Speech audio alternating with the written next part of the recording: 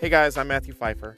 Thank you for tuning in to this week's episode of Toxic to Triumph. In this week's episode, I'm going to be talking about the idealization phase and how that plays such a large role into the toxic dynamic. So stay tuned.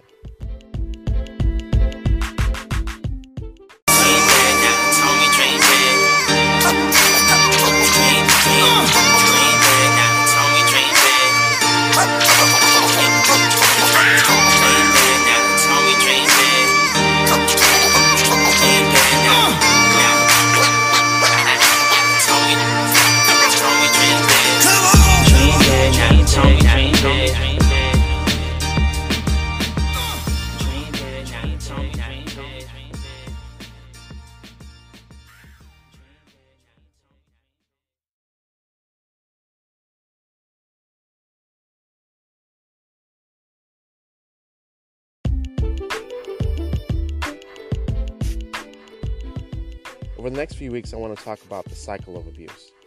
Regardless if you are in a romantic relationship or in a family dynamic with someone who is narcissistic or toxic, it's important to realize these behaviors and for you to recognize these behaviors moving forward. You can actually see these patterns in coworkers. You can see these patterns in friends.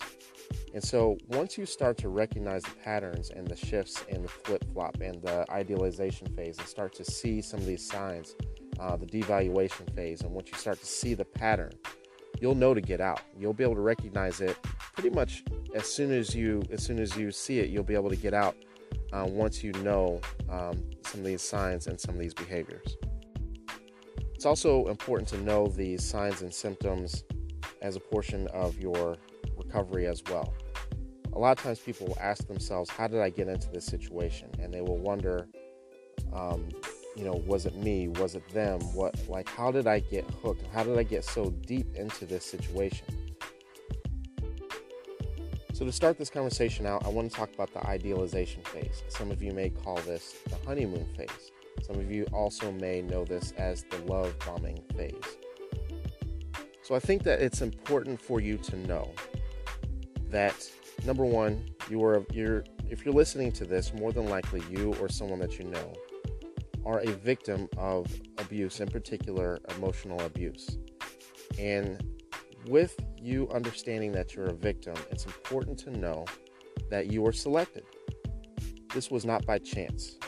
You were selected to be their next victim. They chose you. Make no mistake about it, they chose you. So the first thing is that they saw something that they either wanted from you or needed from you. And that's called narcissistic supply. And that narcissistic supply is that drug that they need. That there's a reason why these people treat people the way that they do, and the reason why they don't let go. A lot of times, in a lot of situations, they don't ever let go. They don't view you as a person. They view you as a possession. I think that's something that is very important for you to realize and understand moving forward. So I want to put you into their mind for a second, right? So you're probably listening to this more than likely you're listening to this from your phone. Your phone is a possession to you. And at some point in time, you were absolutely in love with your phone. In particular, when you very first got it. You treated it well. More than likely, you bought a case for it. Last thing you ever wanted to do was drop it. You probably didn't even want, your kids playing with it. You would never just leave your phone, somewhere random where someone could steal it. Probably, if you're listening from an iPhone, you backed it up. You put iCloud on it. You made sure that you did everything. You put a security lock on it and make sure that no one could touch it. No one could enter your phone because it's yours. It belongs to you. The reason why you chose this phone was because it was able to do something for you that other phones were not able to do. I don't care if you're an Android person. I don't care if you're an iPhone person. I don't care if you like Nokia. There was a preference that you had with this phone. So when you very first got your phone, you spent a lot of time with that phone, putting your passwords in it, updating your apps, getting your contacts in it. basically personalizing this and grooming it to exactly what you need your phone to do and exactly how you need your phone to function. This is exactly what the narcissist or toxic person in your life did during the idealization phase and the honeymoon phase in your life. You provide for them what's called narcissistic supply. Same way that you need your phone, they needed you for something. For some people, that just might mean that you are arm candy to them. For some people, you were being used for finances. For some people, there was an image that they needed to portray, that they needed a husband, that they needed a wife, but they don't care how they treat that husband or wife. They just wanted to make sure that the image for them was perfect. There's always some level of surfaceness to a lot of the things that they do. To a certain level and to a certain extent, people who are narcissistic and toxic are codependent. They needed you. They needed you for something. They could be using you to help rear and raise their kids. It could be just about anything, right? Whatever that need in their mind is. Same way that all of us use our phones very differently. Some of us use our phones to shoot videos. Some of us use our phones the way that they were always intended to be used, for phone calls. Some people use their phones strictly for social media. For every one of us, that's a little bit different. However, the way with narcissistic and toxic people, when they select their victims, they're choosing their supply based off of what it is that they're looking at. They're choosing their victims based off the supply that they're looking for. So with that being said, the same way that you are uploading your passwords and personalizing your phone, that's exactly what they're doing to you during this phase, during the idealization phase, right? What they do is that they actually look to see exactly what it is that you're looking for, right? Because they know that they're not going to get the supply that they want without giving you what you want first, right? So if you remember during this phase, right, you may have had a lot of bad things happen, but everyone remembers the idealization phase. The reason why I know that is because that's when they got their hooks in you. That's when they made themselves, literally in your brain, it functioned like a drug. They made themselves feel like, in a romantic relationship, that they were the greatest person in the world. That if you remember during that time, you probably felt like this person was your soulmate. Like you could never find anyone like this. Like this person was the perfect person for you. In your mind, there was no chance that there was anyone else out there like them. There was a reason for that. It's because you were groomed. Because they were so surface level. They chose you, and they saw something in you, and they literally knew what buttons to push. They knew what games to play. They knew how to present themselves to make you feel like they were the most idealistic person for you. If you're a single mother, you may have been looking for the best father figure for your children. Well, they were probably the greatest father that you probably saw in your life. If you were someone who, if you're a man and you wanted someone at home, and if you wanted someone to take care of the house, so to speak, you probably never met anyone greater. In the beginning, they were probably everything and more that you wanted in bed. During this phase, you went on the most grandest trips. You went on the best dates. You had the best sex. Your family loved them, more than likely. Sometimes, every once in a while, family members can pick up on things. In your mind, this was fail-proof, right? That you had never met anyone better. You never felt like this before, is what people typically say. What you typically hear from people. Never had this experience before in my life. They presented to you a foolproof front to get you hooked. This was part of the love bombing phase. This was part of the idealization phase, right? To get you hooked, to make you feel like, to put you on a pedestal. But that pedestal was only going to last for so long. That pedestal was not your pedestal. That pedestal eventually was going to flip to where you are going to be putting them on a pedestal, because in your mind, there was no one greater than this person. There was no man greater than this. There was no woman better than this in terms of people you've dated in the past. If this is a family member, no one can be better than my mother. No one can be better than my father. Look at all the great things that they've done for me. A lot of times this extends not only to you, but you'll see that they do a lot of great things in the community. We'll talk about this in depth later, but there's a lot of narcissistic people who are great in church, who are very giving to the community, who are giving to school systems and to children, right? Very scary.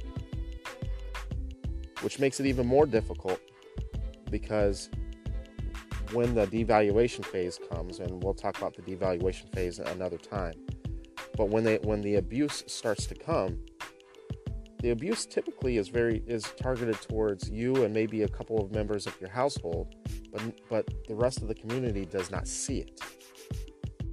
To the rest of the members of society, this is still that great idealized person that you met, because their relationships on the outside of the home and on the outside of people who are very close to them. I tell people that their relationships are a mile wide but an inch deep. They're able to put on this front at work. They're able to put on this front in the community. They're able to put on this front towards a good portion of their friends. They're able to put on this front at church. They're able to put on this front wherever it is that they do community service.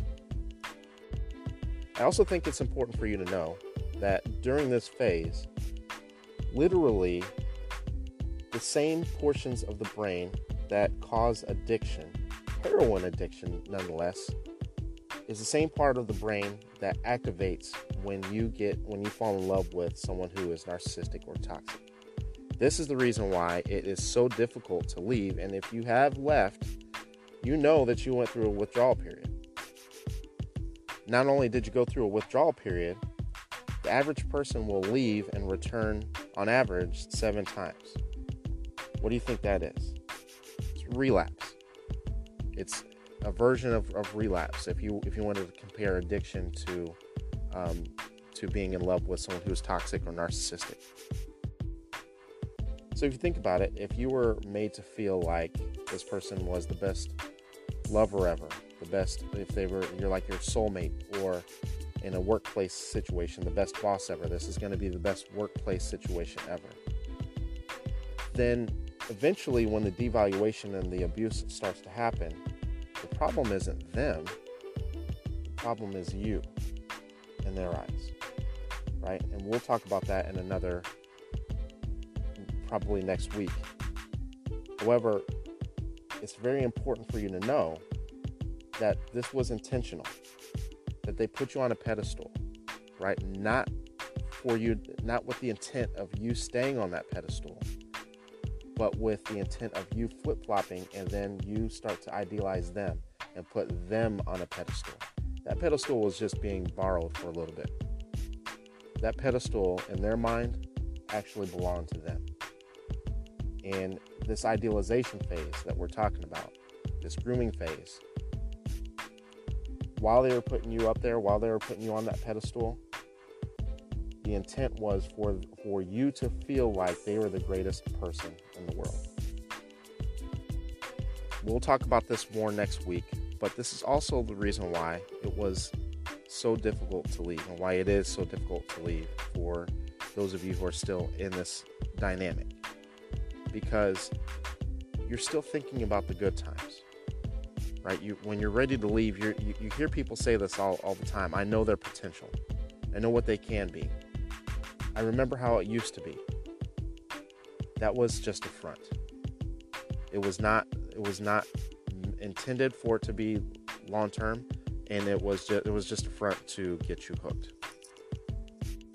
So I hope this brings some clarity to some of the things that you have been through, and the reason why you actually got hooked and how you actually got hooked. Next week, we're going to be talking about the devaluation phase, but we're going to bounce back and forth between the devaluation and the idealization phase, because that's actually what happens in the actual relationship, which makes it even more difficult to leave. If you think about it, if someone is always horrible, you would leave immediately. So they bounce back and forth between the idealization phase and devaluation phase. So we'll talk about that next week. Until then, I'm Matthew Pfeiffer. You can find me on Instagram at Matt Pfeiffer Coaching, on Facebook, Matt Pfeiffer Coaching. And until then, I will see you next week.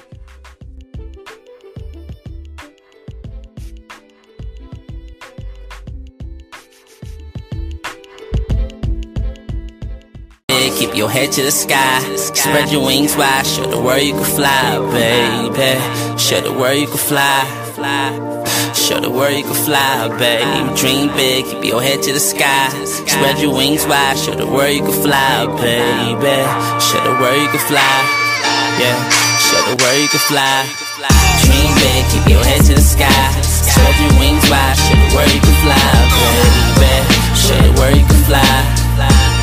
Show the world you can fly. Dream big, keep your head to the sky, spread your wings wide, show the world you can fly, baby. Show the world you can fly, yeah. Show the world you can fly. Dream big, now they told me dream big. It's all we take with us and the things we did. Dream big, yeah. Just dream big, yeah. That's what my nana said. Dream big, Maury told me